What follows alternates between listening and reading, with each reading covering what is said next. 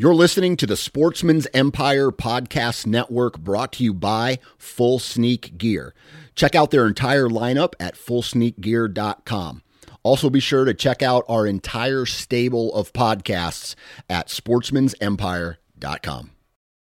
New from Moultrie Mobile, the Feed Hub offers first-of-its-kind cellular connection and control for nearly any spin cast feeder on the market. When used with the Moultrie Mobile app, you can monitor feed and battery levels, run feeders on demand, receive alerts when feeders are clogged, and remotely adjust feeding times.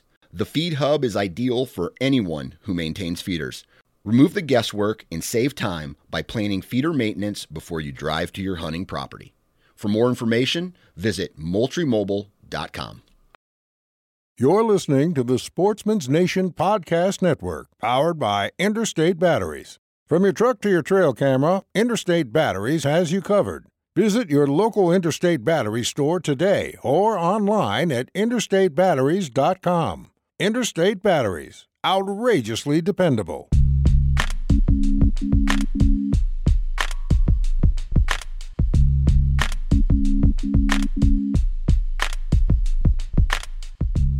Welcome to the Nine Finger Chronicles podcast, brought to you by Exodus Trail Cameras, the #1 podcast for bow hunting product information and hunting stories from across the nation. And now, here's your nine-fingered host, Dan Johnson. Ladies and gentlemen, as always, welcome to the Nine Finger Chronicles podcast, brought to you by Exodus Trail Cameras. Visit ExodusOutdoorGear.com and enter the discount code 9FINGERS. That's the number 9, followed by the word fingers at checkout, and you're going to save $20 on your purchase, on your trail camera purchase of one of the most badass, kick-ass trail cameras on the market. Visit ExodusOutdoorGear.com. Hopefully everybody is having a great week. It's hump day. You know, it's one of those days where you're starting to see a little glimmer of hope through your week, right? Mondays typically suck. Tuesdays typically suck. Wednesday, you start getting a little bit more optimistic. You know, you get a little hop in your step. You're excited because you know that you only have 2 more days, and then it's the weekend. And I'm jacked, man. I might be doing some deer hunting stuff this weekend, but I know next weekend I'm definitely going to be doing some deer hunting stuff. But yeah, I'm having a great day, and I'll tell you why. I'm getting excited. I have 6 weeks until I leave for my elk hunt. So what did I do today? I worked out, right? So I try to work out over my short lunch hour. I rode 2,000 meters. I ran a mile, and then I went back to work. And then after my last meeting, I went to a state park. I put 50 pounds on my pack that I have, and I walked, I think, 4 miles, and I'm not joking. By the end of it, my legs were toast. I'm in the process of breaking in my boots, and getting in shape for this elk hunt that's coming up the first week of September. And I'm starting to feel a little bit of pressure, so I'm really starting to kick up the cardio. I'm starting to tone down the sugar. I'm starting to eat a little bit healthy. And I'm, trying to lose a couple pounds, because any weight that's on you is weight that you're carrying. And when you're starting off at 10,000 feet, man, that's 3,000 feet higher than I was on my last elk hunt. And I have this feeling that I might as well embrace it now, that I'm going to get my ass completely kicked on this elk hunt. But it's the kind of kicked where you walk away from it, even though it's drained every ounce of energy from you. You walk away going, I would do that again anytime. And I guess, man, that's what I'm looking forward to. Now, on today's podcast, the stars at night are big and bright, deep in the heart of Texas. We're going to be talking with Josh Hebler. He lives in Texas, and we're going to be talking about a variety of topics. That include leasing land, how he goes about finding a lease to hunt. We'll talk about the terrain where he hunts. Talk about how he hunts, some strategy, who he shares his properties with, the ins and outs of that. And then we're going to end it with a story of a buck that he hunted for 3 years. Well, he hunted for 2 years. He gave him the pass on the first year he had an encounter with him, and then the next 2 years he actively hunted him. And in 2017 he was able to harvest this beautiful buck, and he's going to walk us through that story. So it's a really awesome podcast, and I'm excited for you guys to hear it. Now, today's podcast is brought to you by Hunter Safety Systems. Now, you guys need to go check out Hunter Safety Systems. They have been like a staple in the hunting community for years and years and years. And what do they preach? Safety, right? What do they sell? They sell safety. And I'm telling you right now that you need to go and check out their products, because if you're not using a safety harness by now, you, my friend, are an idiot, and you need to be. Especially if you're hunting out of a tree stand. This is a no-brainer. If you have kids, they have products for kids. They have products for hanging stands. They have products for hunting. They have everything you need to, any safety harness type equipment you need to be safe in a tree stand, they have it. So please go check out Hunter Safety Systems website, and support them, because they support this product. And I've been preaching wearing your damn safety harness for God knows how long. And I'm just glad that this partnership worked out. And as soon as they get their new website up and running, you're going to be getting a discount code. And so stick around.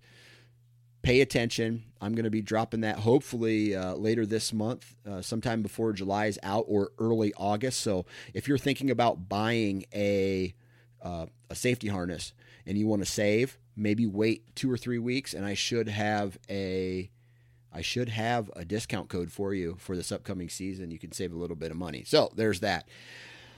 Holy cow. Last thing, as always, man, I don't know how long this discount is going to stay active, but you need to go sign up for an annual membership.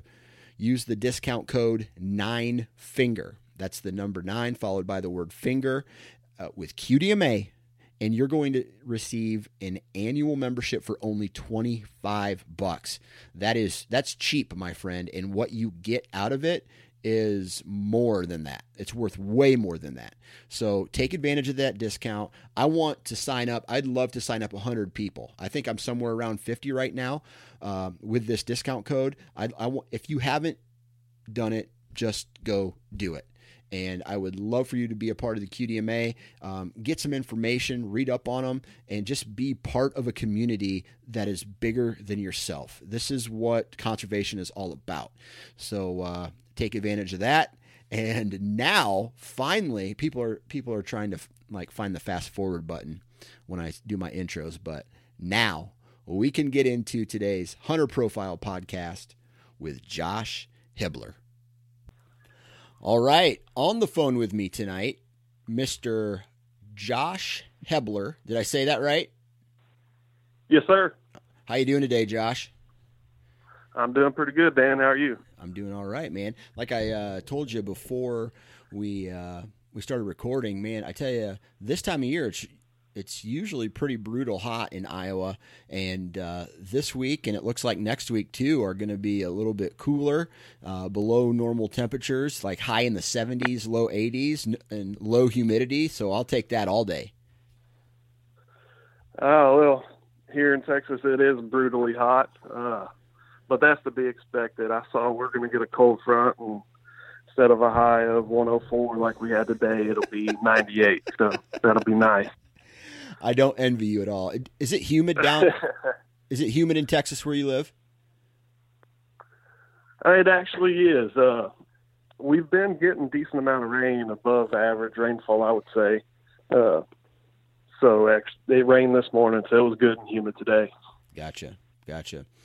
Well, cool, man. I tell you what, I don't get enough guys on this podcast who are from Texas. So I'm excited to talk with you because I feel like Texas is a whole nother animal when we start talking about whitetail hunting, and we're going to get into all that today.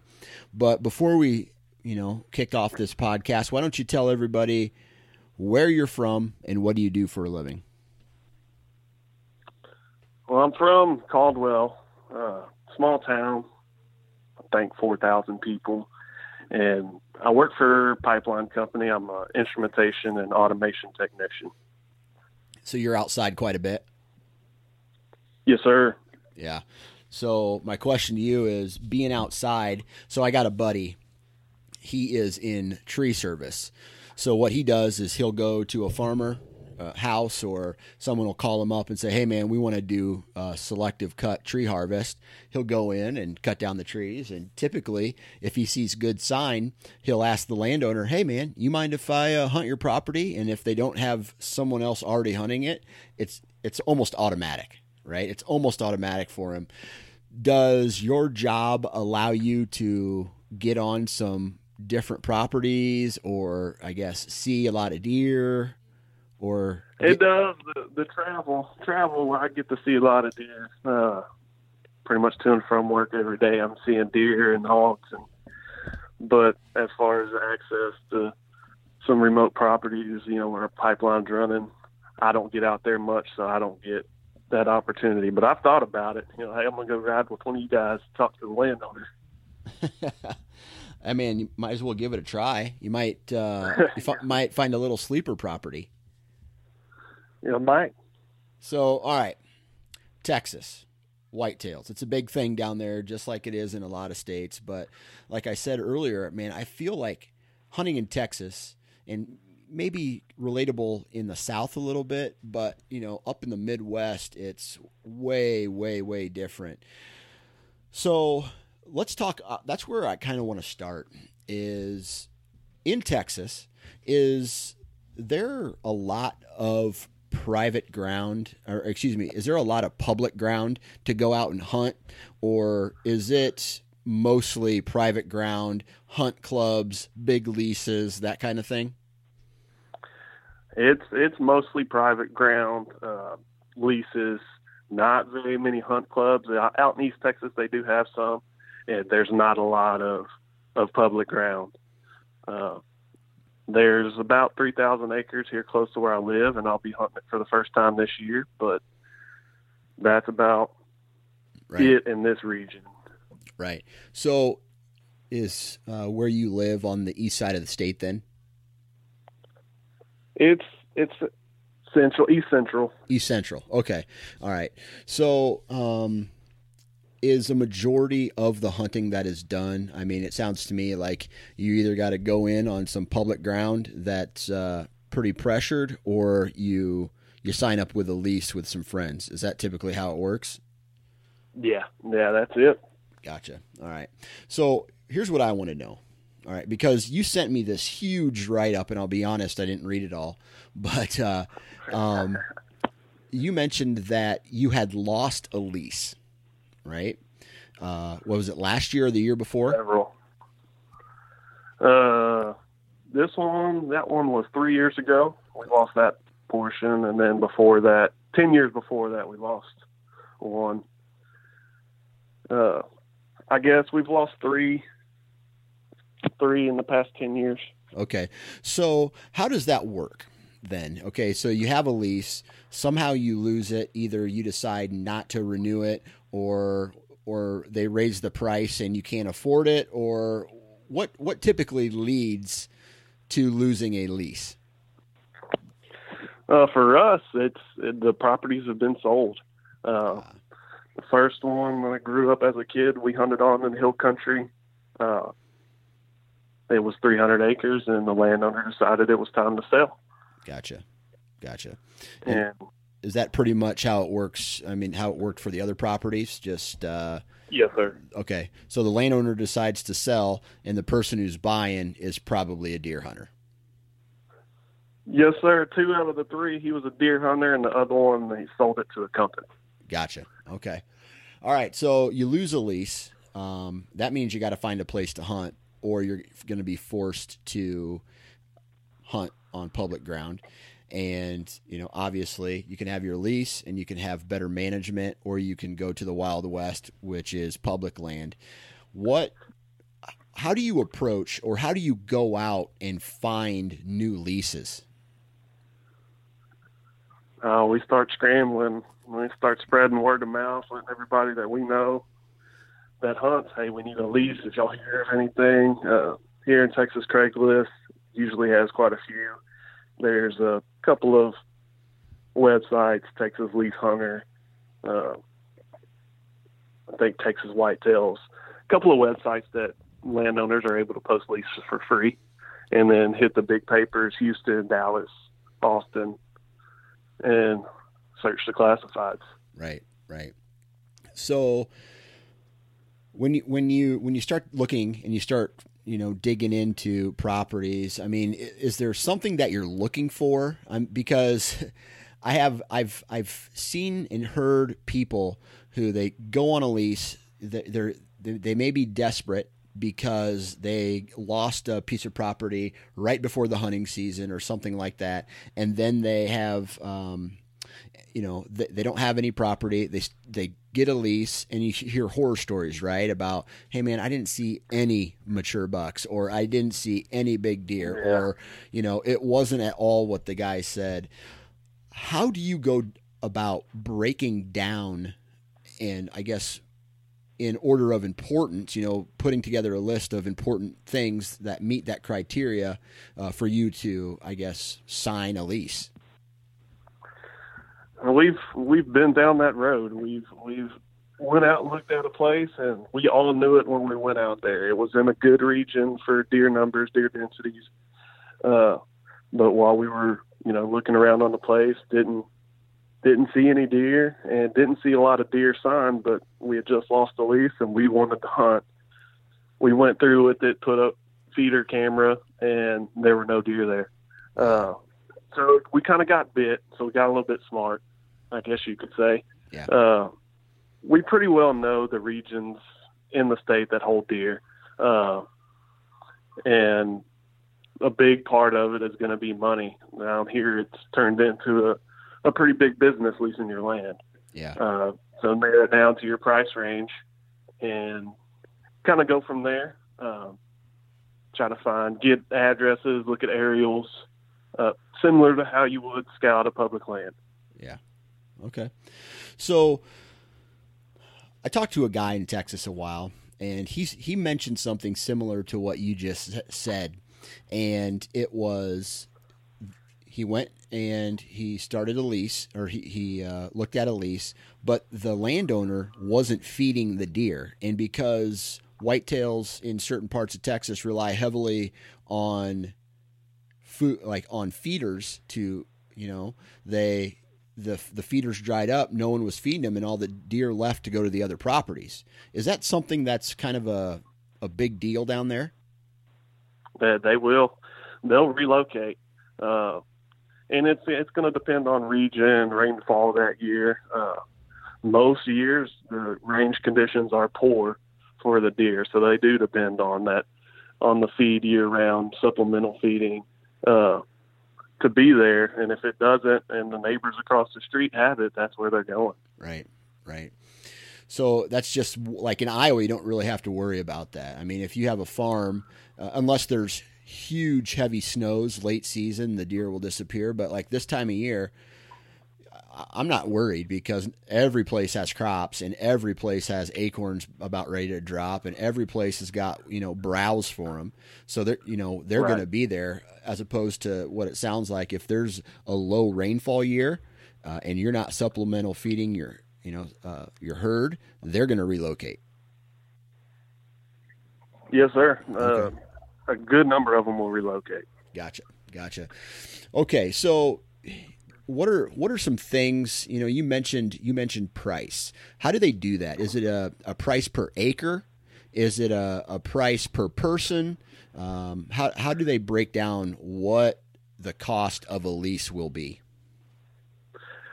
Some of them do it the price per acre, but for the most part, it's a price per person, price per gun, per bow.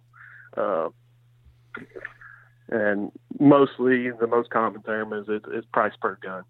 Gotcha.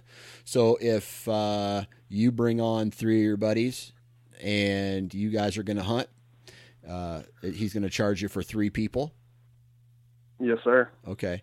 So and then how many people are on that property? I mean, because let's say there's a 700 acre property and you want to lease this property. I mean, it would make sense to have, he's going to charge you per person. It's almost, to me, it sounds like you would want to do it by yourself, but is the price per person kind of equate with the number of acres? What they want to get for the overall. Okay. Yeah, the price per person will end up being what they want to get overall. Okay. So say right now, if I was going to go lease a place or a place that we have leased in the past, it was 400 acres, $1,000 per person for 4 people. Gotcha. Is that pretty standard? No, those prices are non-existent anymore. That's where I was when I was a kid, and it's pretty standard now. You can expect to pay $3,000 per person for a lease. $3,000 a year on a lease just to hunt. Yes, sir. Man, for some reason I can't wrap my head around that. I don't know if I could afford to hunt. It's tough. You definitely got to have your priorities straight. Yeah, absolutely. Absolutely. Now with when you find a lease that you like, okay, and you got your group of buddies together and you go in, are you allowed to do any habitat improvement or plant food plots or run more feeders or trim out trees, or is it something where the landowner gives you a certain list of do's and don'ts, or how's that work? The situation will be different per landowner, but currently we're in a situation now we go out there and do whatever we want. Gotcha. He knows we're going to take care of the place, and if a landowner sees you, knows you're going to take care of his place, leave it better than you found it, then you'll get along with them and you'll be able to do, trim trees or, trim out a little section to put in a food plot. They wouldn't have a problem with that. Gotcha. You run into issues with food plots and feeders and things like that with a lot of landowners in Texas are grazing cattle. Mm. So if you want to put in a food plot, you'd be putting up a fence with it. Gotcha. Which just means more money out of your pocket. Yes, sir. Yeah.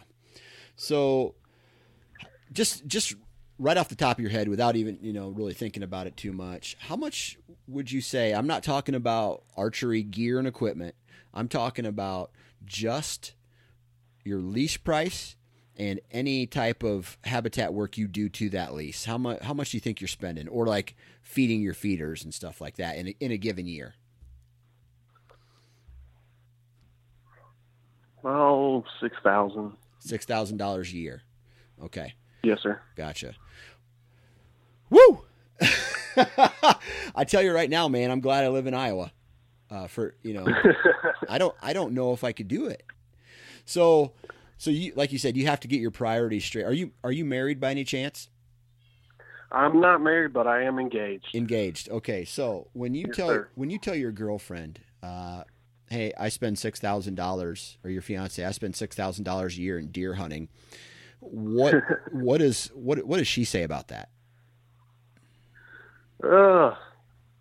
Well, I haven't really asked her. No, it's been that way since we've been together. So she knew that's what came with me, is I'm gonna be hunting, and that's what I spend my money on. And usually, we'll talk about, hey, I want to get this thing. I actually just bought a lone wolf for the public land. Said, hey, I want to buy this. Oh, well, go ahead. You never spend money on anything but hunting. So, gotcha. All right. So she's supportive of it. Okay. Well, that's good. That's what I saved my money for. Right. Okay. So you got this lease now. And what are some of the yearly activities that you do on that to prepare for the upcoming season? Mostly filling feeders, supplemental feeding. We try to feed protein year round, and we also have the corn feeders year round, and that's the bulk of it. Usually how it's set up is, me, my dad, my brother, and my uncle, we lease this property, and my uncle has his area, my dad has his area, my brother has his own area, and I have my own. So you kind of just hunt in your area, and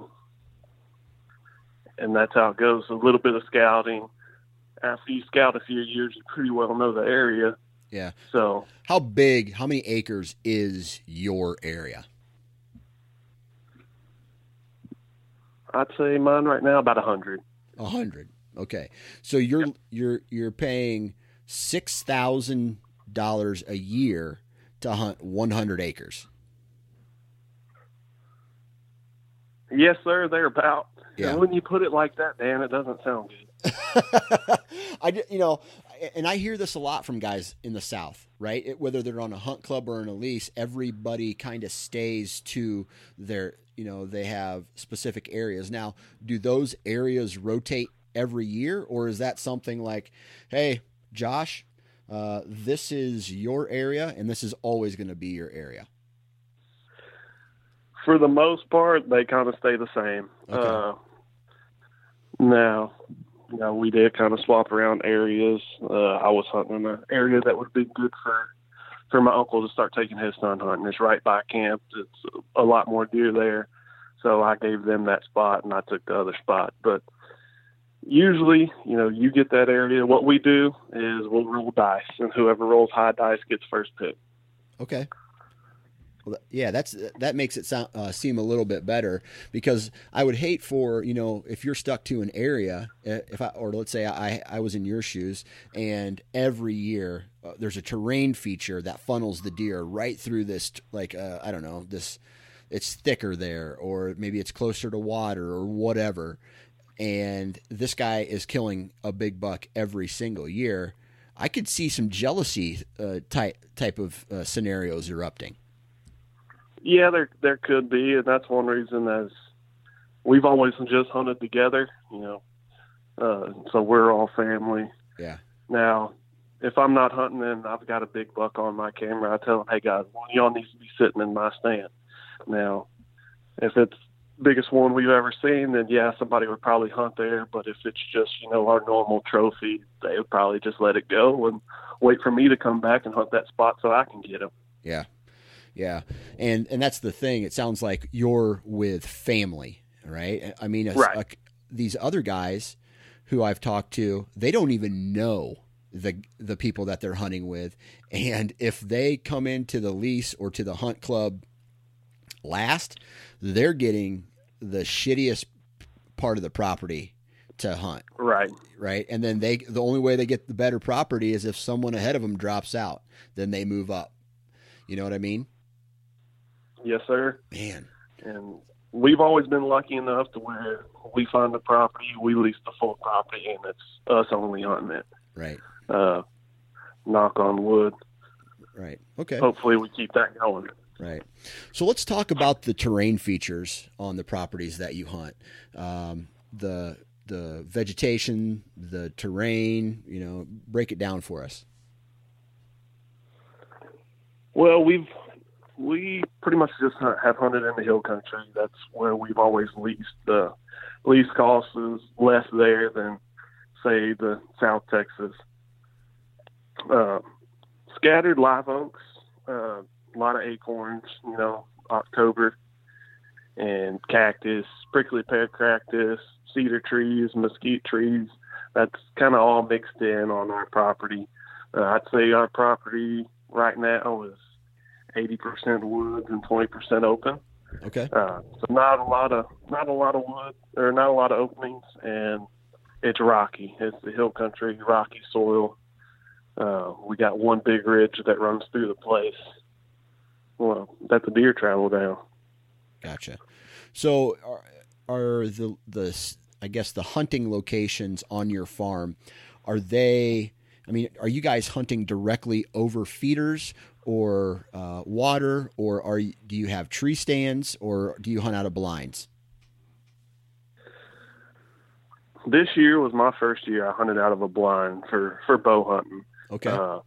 We've been predominantly bow hunting now for 12 years.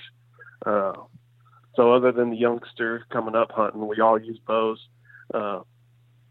And the trees, the live oaks, they're not tall enough to get a hang on or a climber in. You put one, you'd be 6 foot off the ground with no cover. So we've made tripods, and we'll set them up, back them up against the trunk and in the cover of the tree, and just trim out our shooting lane. So that's mostly what our setups look like. Gotcha. As far as feeders, yes, we do hunt over feeders, and I guess it's not as easy as it sounds. Right. Yeah, I've definitely heard that before. So talk to us about that. Because in the Midwest, we can't bait. A lot of states you cannot bait. I know Ohio you can, Iowa you can't. There's other states where you can't. But everybody, before I was educated, I would think, hey man, all they're doing down in Texas is just sitting over a feeder and that's it. Tell me why that's not so easy as it sounds. Well, one, over the years and hunting pressure, there's probably 100 every 40 acres on the property surrounding us, 40, 50 acres. They all have feeders. We all have feeders. And those deer get wise of those feeders. Ah, yeah. And especially when you're trying to bow hunt, you got to be within comfortable distance, 40 yards or less. And those deer are going to come down one of those feeders every time. Right. So that makes it very tricky. Right. So do you get, this year you said you did some hunting in a blind. Were you getting busted a lot because of that fact? Well, I was in my tripod before, and I was actually hunting a particular deer and didn't get on him, never saw him. He shows up on cameras when I'm not there, and I'm there. He doesn't show up at all. And he was pretty well regular, and this has happened to me twice on this property. And so I decided, hey, I'm gonna buy me a blind, enclosed blind, windows, and I'm gonna sit in the warmth while it's cold. And what I do, I run my ozonics in there. I keep the windows closed except for my main shooting window.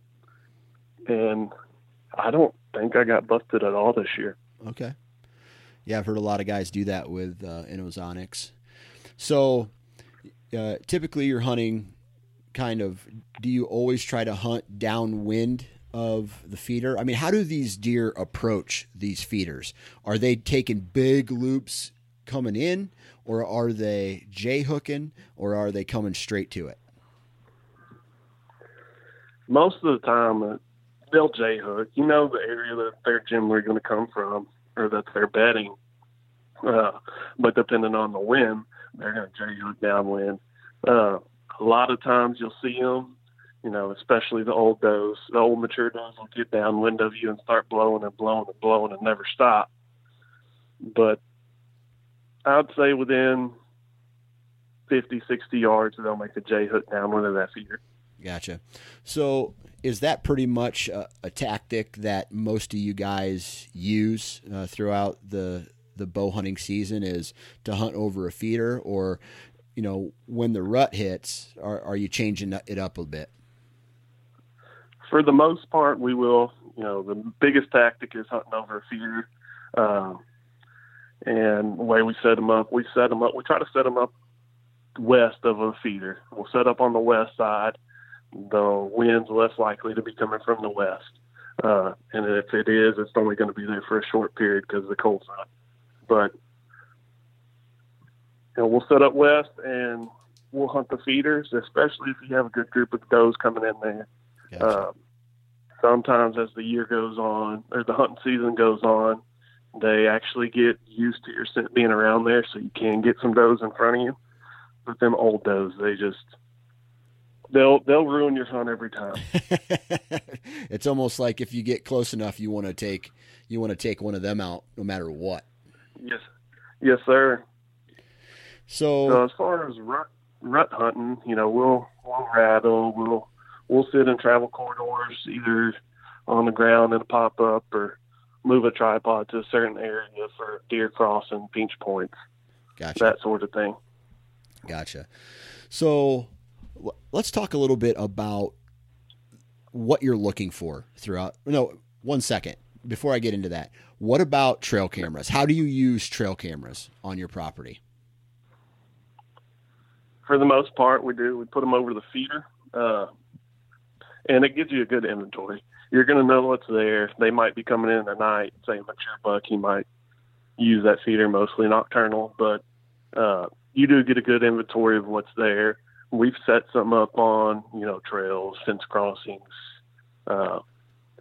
heavy trails along the ridge. We've tried that, and you get pictures, but we get better and more pictures, on the feeders. Right, absolutely. That's a no-brainer if you ask me. I mean, even during this time of year, that's why I have mineral stations out. It is because to try to get the most or the highest number of pictures I possibly can to get an inventory of the deer that are in the area. So are the deer, especially the mature bucks, right? The big mature bucks that everybody wants to kill, do they seem to follow the lead of the does, or are they kind of on their own pattern when it comes to, visiting these feeders? Oh, they are their own animal. It's very seldom you catch a mature buck, the shooters that we want to shoot at a feeder. You might catch them coming by to check for does or catch them running a doe in there, but very seldom will he just come out when the feeder goes off and put his head down and start eating. Yeah. Pretty wary. Yeah. Gotcha. Unless it's nighttime, then they probably feel more comfortable at that point. Oh, you'll get pictures of them at night, and it'll drive you crazy. I can imagine. Now, let's talk about the quality of deer that you're after every year, because you sent me some pictures, and I know that the body size in Texas is a little bit or is smaller than up north where I'm at. But these racks, man, you got some pretty big antlered deer. So talk to us a little bit about what you are personally after, or I don't know, do you come together with everybody else on the lease and you say, hey, we're not going to kill this deer this year, we're going to let him walk, or we're going to hold off for a big deer, or what's that conversation like? Yeah, we do. We're going through the pictures, and mainly it's me and my brother. We get all the cards, plug them in the computers, and save the pictures we want, and go through it, show my dad, uncle, and we kind of all agree. We've got the same management philosophy. Typically, up till now, we've always hunted, hey, shoot one bigger than the last one. So make it bigger than the last one you've killed. And I don't know if I'm going to be able to do that after this past season. So I'm going to have to talk to him about the rules. Right. Are the two we're looking for... Are the two deer that you shot this year, of the pictures that you sent me, are they from this past year? Both from this past year? I think one of them was 2013. The other was this past year. Okay. All right. So are you looking for age class? You looking for rack size? How are you breaking that down? We're looking for age class. We try to let them get 5 or 6. And both deer I sent you, they're both 6 according to our knowledge. And then we are looking for rack size, and that's, hey, if a 4-year-old comes out and he's bigger than anything I ever killed before, then I'm going to take that 4-year-old. I'm not going to give him 2 years for somebody else to get it. Right. Okay. So it's like age class unless they're bigger than what you've already shot. Exactly. Okay, cool. So, and that's totally cool with everybody else on your lease, if those I guess same regulations.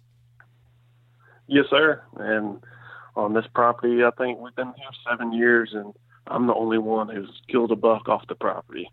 So Gotcha. Maybe they want to shuffle up the areas like we were talking earlier, change the rule book or something. But so is that because you guys have really stringent, I guess, rules about what it is they shoot, or are they just not getting opportunities at the deer that are on that property? we're just not getting the opportunities with the deer around. I'd say that golden number we're kind of looking for is that 135 plus range. 140 is what everybody's holding out for, and we'll get trail cam pictures of a deer like that. But the only two consistent deer that we've had, I was lucky enough to be the one to take both of them. Gotcha. And it just happened that way. Yeah. All right, so I want to talk about this deer you shot last year. How wide is he, first of all? He is a little bit over 20 and a half. Okay, he's 20 and a half inches wide. That's a pretty wide deer. He looks like he's 50 inches wide from the picture. Oh, the one of them I sent you, he's 22 and a half. Oh, 22 and a half. That's the buck you shot this past year? The wider one, I killed him in 13. In 2013. The one that scored more, he's not quite as wide, but I killed him this past year. Gotcha. And he's the darker racked buck, it looks like. 10? Yes, sir. He's a mainframe 10? Slick 10. Yeah. Okay. Yeah, so I want to talk about that 10-pointer. Why don't you tell us the entire story of him, from the first time you ever laid eyes on him or got trail camera pictures of him to the time that you harvested?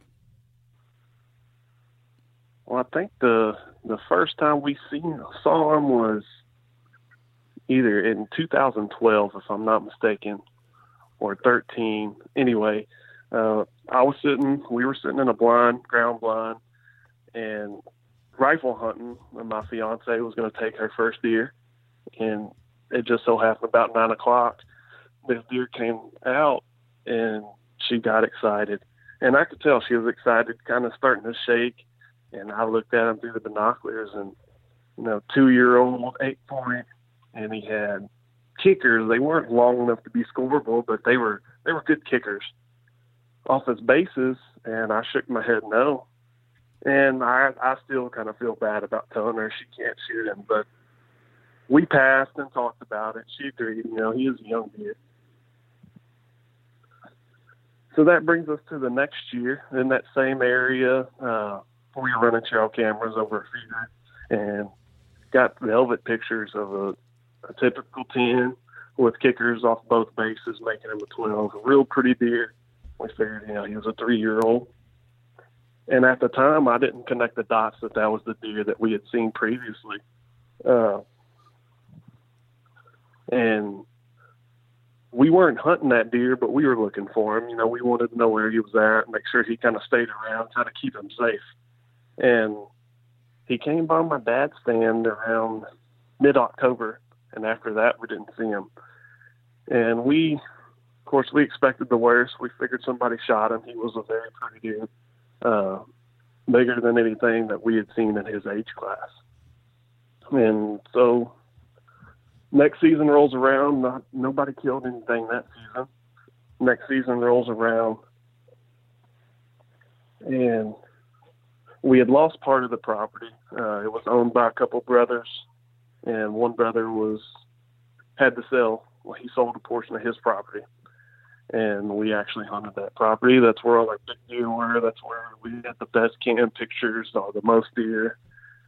So we had to relocate some of our stands, feeders, camp.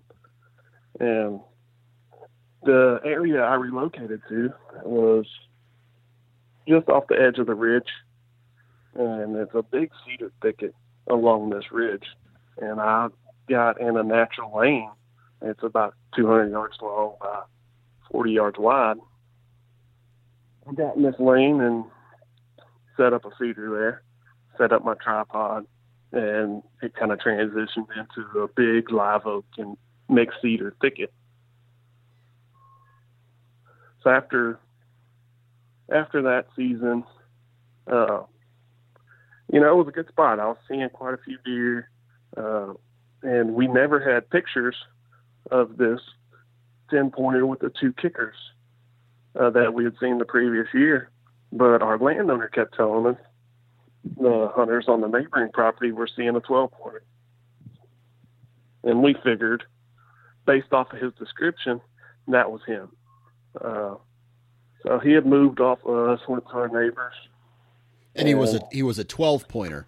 And you're counting the kickers, right? Yes, sir. Okay, gotcha. Okay, so was this past year or the year before? That was the year before last. Okay, all right. So he moved off your property. He was spending some time at the neighbors. Yes, sir. That was 2015, and we did end up getting pictures of him. A couple of late pictures. We knew he had made it through. I think they were in February, so he had made it through the season. Got pictures of him eating on one of our feeders. So we were excited coming into the next season that he was still around. So that was 2015. So 2016, now I'm hunting in the same area, right off the edge of that ridge. And I started getting pictures of, well, actually I didn't. I didn't have a camera running until late. I think I put it up in September. Bow season opened October 1st. So I went into opening morning with not knowing what was going to be in the area. We actually had camera issues, and the cows had broken into my feed pen. So it had a bunch of deer ran out of there and broke my camera. So I put up a new camera in September, and I went in open the morning not knowing what to expect. So I think I saw 12 bucks that day, opening day. I had a morning sit and an afternoon sit. But at lunchtime, when I pulled the camera from the card, was on my way in the camp, got the camp, plugged the card in the computer. And of course I start at the most recent picture, work my way back, try to get the most recent information. And that morning, I believe I got to the stand at 6:10. At 6:03, this big 10-pointer with a couple-inch kicker off his base was there at my feeder, and I had bumped him walking in there. Oh, man. And I said I didn't know what to expect going in there because I had camera problems, and I bumped him, and so I was going to get smart. So I gotta hunt smarter. I got an ozonics, started using ozonics, and when I wasn't there, he would show up, a few days out of the week. But when I was there, he was never there. And that continued. That trend continued until closer to the end of October, and he disappeared completely. And we were worried again. He went to a neighbor's property, they shot him. So I was worried. There really weren't any other deer on our hit list. He was the only consistent one and the only trophy, I would say. So I kind of started backing out. I would get there really, really early, right before the deer, an hour before anybody else, and would try that, get there early, leave later, and try all-day sits, trying to outsmart this deer, and I couldn't. So I kind of eased off that area, started hunting other areas. Thought, well, hey, this pressure is getting to him. And he still never had pictures of him, never saw him. So I figured he was gone. Like gone, been shot, or gone to just disappeared for a while? Well, I figured gone as in shot. Okay. I knew at that time, the neighbors had pictures of him and were after him, which I don't blame them. I was after him too. So they were after him, and I hadn't seen him. It had been over right at about a month. I think my last picture was October 21st, 2016. and I didn't see him again until November 20th. And that was a Sunday, and we already had everything packed up to leave, head back home. It's a 3-hour drive. So it was about 1 o'clock, and so I'm going to go put this camera out on the other end of the property, and maybe we can see something, in that area, crossing or using that area. Well, on the way there, a doe runs out in front of the truck, and this buck runs out right behind her into the woods, and I didn't get to see him but for that brief couple of seconds. But there's no deer that has that frame that I knew of in the area, and I told my fiance, she was with me, that's him. That's got to be him. So I went and put the camera out, and the whole time wheels are turning in my head. What do I do? Do I stay hunt this afternoon? So I asked Kayla, I said, you want to hunt this afternoon? Yeah, we can if you want to. So, okay, where do I hunt? He's on the complete opposite end. We had a pop-up line on that end of the property, but there's a lot of hogs over there. And didn't know if that would be a good spot for him. I knew the hogs would be in there that afternoon. Hogs keep the deer in and out. So I asked her, I said, well, what do you think the odds are of us being able to rattle him up? We just saw him run into the thicket up the ridge. And he's in there with the hot doe. We probably won't be able to rattle him off that doe, but maybe we can try. So that's what we did. We went back to camp, put on our camo, got my bow out, got my rattling horn, scrap tube, and we went and sat out where we had last saw him. About 200 yards away, there's a pond, a stock pond, and we set up on, it's a high dam, kind of a bluff. Erosion coming off that ridge had created. And we set up there. Now, this is how excited I was. I didn't care anything about wind direction or none of that. I was tunnel vision, and I want to rather win this deer, but I'm not going to think nothing about the setup, but I'm going to try to do it. Right. So we were setting up, had my bow, arrow on, bow leaned up against the tree, about 60 yards, just on the other side of the pond, the dam. This buck and 2 other bucks were hot on that doe, running their hard. They ran to the opposite end of the pond and then into the woods. So we grab our stuff, we head to that end of the pond, wind hitting us back of our necks, and we didn't feel it at all. So Kayla had never rattled before. She was new to hunting. I think this was her second year hunting.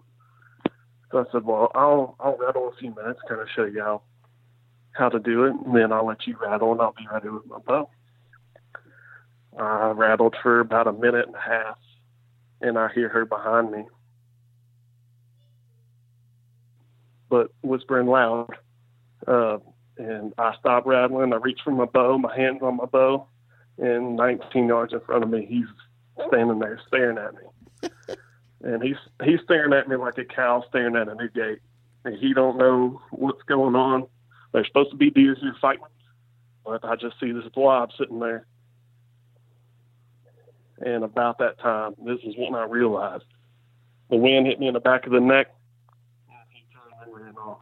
And we didn't see him the rest of the season. Oh boy. Yeah, so that was 2000. That was 2016. Yes, sir. That was 16. Okay, how big was he? Just so everybody can kind of get an idea and paint the picture. He was a slick 10. Well, say slick 10, symmetrical 10. He had a 2.5-inch kicker off his left base. He didn't have one that year on his right base like he had in previous years, but right at the 19-20 inches wide. And we actually found one of the sheds, the shed with the kicker, the left kicker, and matching it up to the other side, which he was pretty well symmetrical. He would have been 142. 142. Okay. All right. So Yes, sir. 142, pretty much a clean 10. All right. So now that was the last you saw him in 2016. When was the first time you saw him in 2017? 2017, after the season ended first weekend of January, and got our first picture of him on January 13th. And he looked bad. He was very poor, run down from the rut. He had a big scar just in front of his hindquarter, and it looked like a hole. I don't know if he was shot. It didn't look like there was a exit hole on the other side, which there should have been for a flank shot, or if it was he got gored by another deer. But he didn't have that when I saw him when we rattled him up that day. So he was in bad shape. So I ended up getting a protein feeder, a Free Choice feeder, 4 spouts on it, holds 15 sacks, 15 50-pound sacks of protein, put it over there, filled it up, and he became a regular. And I got pictures of all of them all the way until he lost his sheds. And like I said, we did find one of them. So I was excited. We let the cameras run out till about March, and deer shed. We didn't put them back out until the following, around this time, July. And I had a couple pictures of what looked like was going to be a big 10-pointer, but he didn't have kickers. And like I said, I only had a couple of pictures. And going into the season, he started showing up in the mornings there late September, showing up pretty regular in the mornings. Okay. So opening morning, I told myself, hey, I bumped him out of there last year in the morning. I'm not going to hunt in the morning. And my dad, brother, they thought I was crazy. I said, guys, we know we bumped deer going into these stands. I know I bumped that deer going into this stand last year. I'm not going to hunt in the mornings. I'm going to go at 1 o'clock. I'm going to go to my stand. 1 o'clock in the morning. And that's 1 p.m. Oh, to go okay. to the stand for that afternoon. Okay. And I was like, whoa.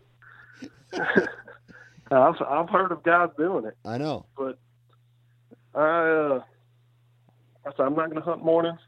I'll leave camp, go to my stand 1 in the afternoon, and just hunt till dark. And that's what I did. And man, in that enclosed blind, it gets hot. It's basically a poly tank blind with windows, and it cooks you in there. It's like a sauna. Yeah. So I hunted, and what was happening is, and I kind of finally figured this out almost too late, but southeast wind was blowing my scent right over to that ridge, where that ridge kind of dropped off to a point on our property. Big cedars, no underbrush, perfect spot for a deer to bed.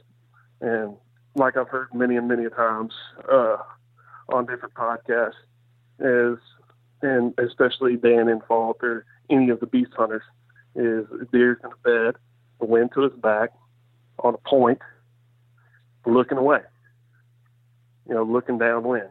And that's what he was doing. I never, stalked in on his bed, but just based off the trail cam pictures, he was always there. It was a southeast wind. Never had pictures of him on a north wind. And he always seemed to disappear. Looking back at previous year's pictures, he was always disappearing around the first good cold front in October. And so I kind of figured that one out a little bit too late. Right. So I just continued my plan. I'm not going to hunt mornings. I'm not going to bust them out of there. I think the last picture I got of him this past season was October 6th or 7th, something like that. And he disappeared. And weren't getting pictures of him, but I was confident. So, hey, nobody shot him last year. You got to be confident. Nobody shot him last year. he made it. So wherever he went, he was safe then. He'll be safe now. Okay. And I kept hunting him, just trying to lighten up the pressure in that area. I knew that was a cooler area, from February all the way to September, October. And that's where he lived. So he'd be back. Right. So it come around December, and I was starting to question my plan a little bit. I'd passed up a couple other deer, not as big as this one, not as big, but good, old, mature bucks. So I'd passed them up, waiting for this one particular deer. And come around December, and hadn't got anything, hadn't even shot a deer. And I was like, well, I'm going to shoot something. And it was right after the Christmas break. I had Monday and Tuesday off, and my fiance, she actually had Friday and Monday off. So she said, well, why don't you take off from work, and we'll go to the deer lease Friday and just come back, for Christmas. Truck loaded up before she could change her mind, which she wouldn't, but you didn't have to tell me twice. I loaded everything up, and we went to the deer lease. Yeah. And that was on December 20th. All right. Or 21st. And that first morning, we got there night and loaded. We were in bed about midnight, and I'd looked at the weather. Cold front coming in tomorrow morning. It's going to be good. Well, that cold front blew in some rain in front of it. So when I woke up the next morning, it was raining. It was a pretty good rain, and the wind was starting to switch. It was starting to swing toward the west, and that cold front was coming. It was 63 when I got up, and I went and got all my gear together, got everything ready, got dressed, woke up my fiance, asked her if she wanted to go. She heard the rain, and she just rolled back over. So I don't blame you at all, because right. She would have. I was going to enclosed blind in her area as a tripod, so boy. I don't blame her at all. And you weren't even going to give your fiance the blind. I knew. Well, she could sit with me anytime. She had done it before. But with it raining, she decided to go back to sleep. Deer ain't going to move in the rain, which I love hunting in the rain. Yeah. And so I walk back there. It's raining. The ground's wet. I'm completely quiet going in there.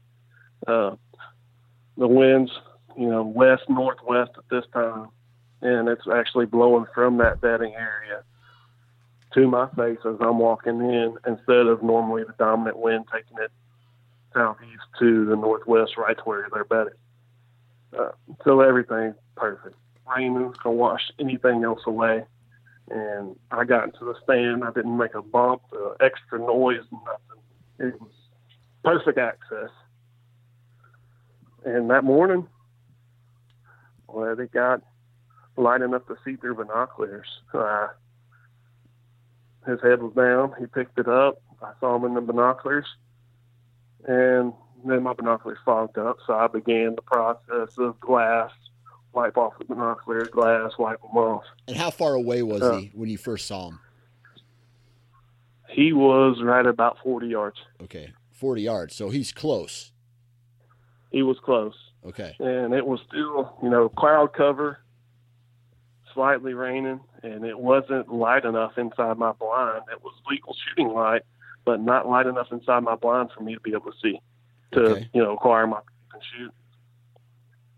So I'm sitting here waiting, and I think it was like 7:10-ish, and I'm waiting. I got my bow on my knee, got the release clipped on, hurry up and wait. I knew any minute he was just going to ease on out of there. But as luck would have it, he held on just long enough, and I got tired of waiting. So about 20 minutes into the wait, I opened one of the other windows in my blind to try to let in a little bit more light.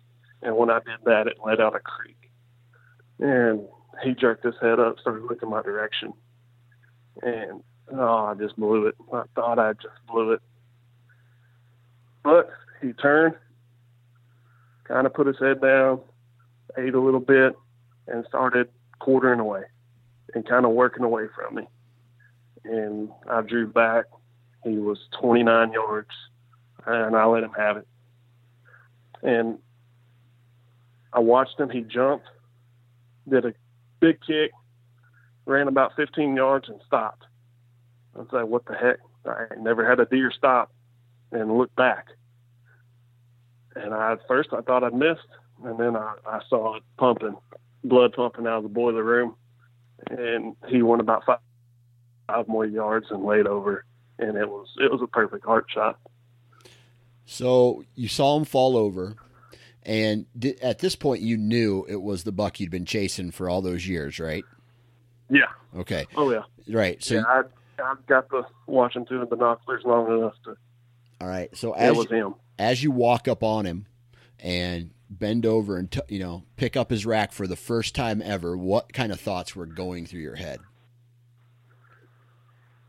Well, at first I was really excited. I was sitting in the blind and I could see him. And I shot him at 29 yards, and he was laying 47 yards from me. And I was excited. I texted everybody, the hunting group, and said, "Hey, I got him. I just got him." And everybody's congratulating me, and I'm still sitting there shaking, knees knocking. The rain kind of let up a little bit, and I got out of the blind, went over there and walked over to him. And it wasn't ground shrinkage. I've had some do, they shrink a little bit when you walk up to him, but no, he grew. He was bigger than what we thought he was. And I pick him up, start taking some pictures of him there. And I head back to camp to get my fiance and get the truck. And walking back to camp, what do you do now? I've just been chasing this deer, got 4 years of history from him, from a 2-year-old all the way to a 6-year-old. I was finally lucky enough to get on him. But, what do I do now? It was kind of sad that the journey ended. Yeah. Yeah. Man, that's crazy. That's a pretty cool story. Because just because you had a feeder, right? It didn't mean shit. This buck was smart enough to know that, you were coming in and he wasn't going to stick around, right? He was downwind of you, and he busted you every time. And then you made that adjustment and you became successful. I love hearing stories like that, man. So congratulations. I appreciate it. It was fun. I learned a lot, listening to these podcasts and, you and Wired to Hunt and the guys y'all had on y'all's podcast. I've learned a ton, and I've slowly, started to apply some of that. Hey, you gotta watch your access, and that's my biggest thing now. You gotta watch your access. Absolutely. And I was able to prove it there. Absolutely. Well, real quick, do you got any up and comers that you're excited to see what they do this year? Got one. And last year he was borderline a typical 7x7. He was 7 on one side, 6 on the other. Now he was probably mid 130s. He had broken off one of his tines, and he actually had a kicker that made him a 7x7. But it looks like there was some palmation, like he might want to be a typical 7x7. So we'll see. We'll see what happens. Yeah, absolutely. Well, man, let me be the first to wish you good luck this upcoming season, and congrats again on your 2017 buck. Hey, I appreciate it, Dan, and good luck to you, and I appreciate you having me on.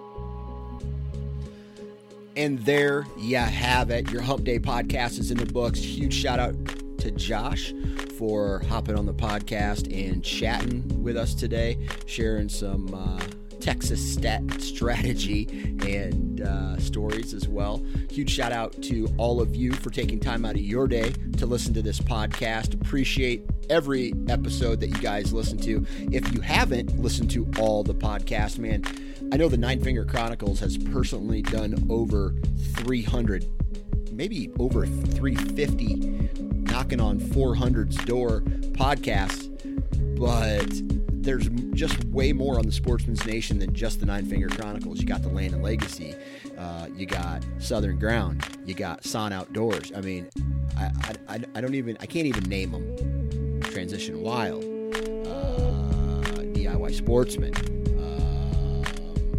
Rookies in the Backcountry, and I think that's all of them now. But anyway, go check out the Sportsman's Nation. Go to sportsmansnation.com and dude, podcasts, blogs. I'm getting ready to make some big time moves. And okay, I gotta shut this down. I'm going crazy. Have a great rest of your week. Please be safe when you're in a tree, and our good friends at Hunter Safety Systems are reminding us to do so. Wear your damn safety harness. Have a good rest of the week.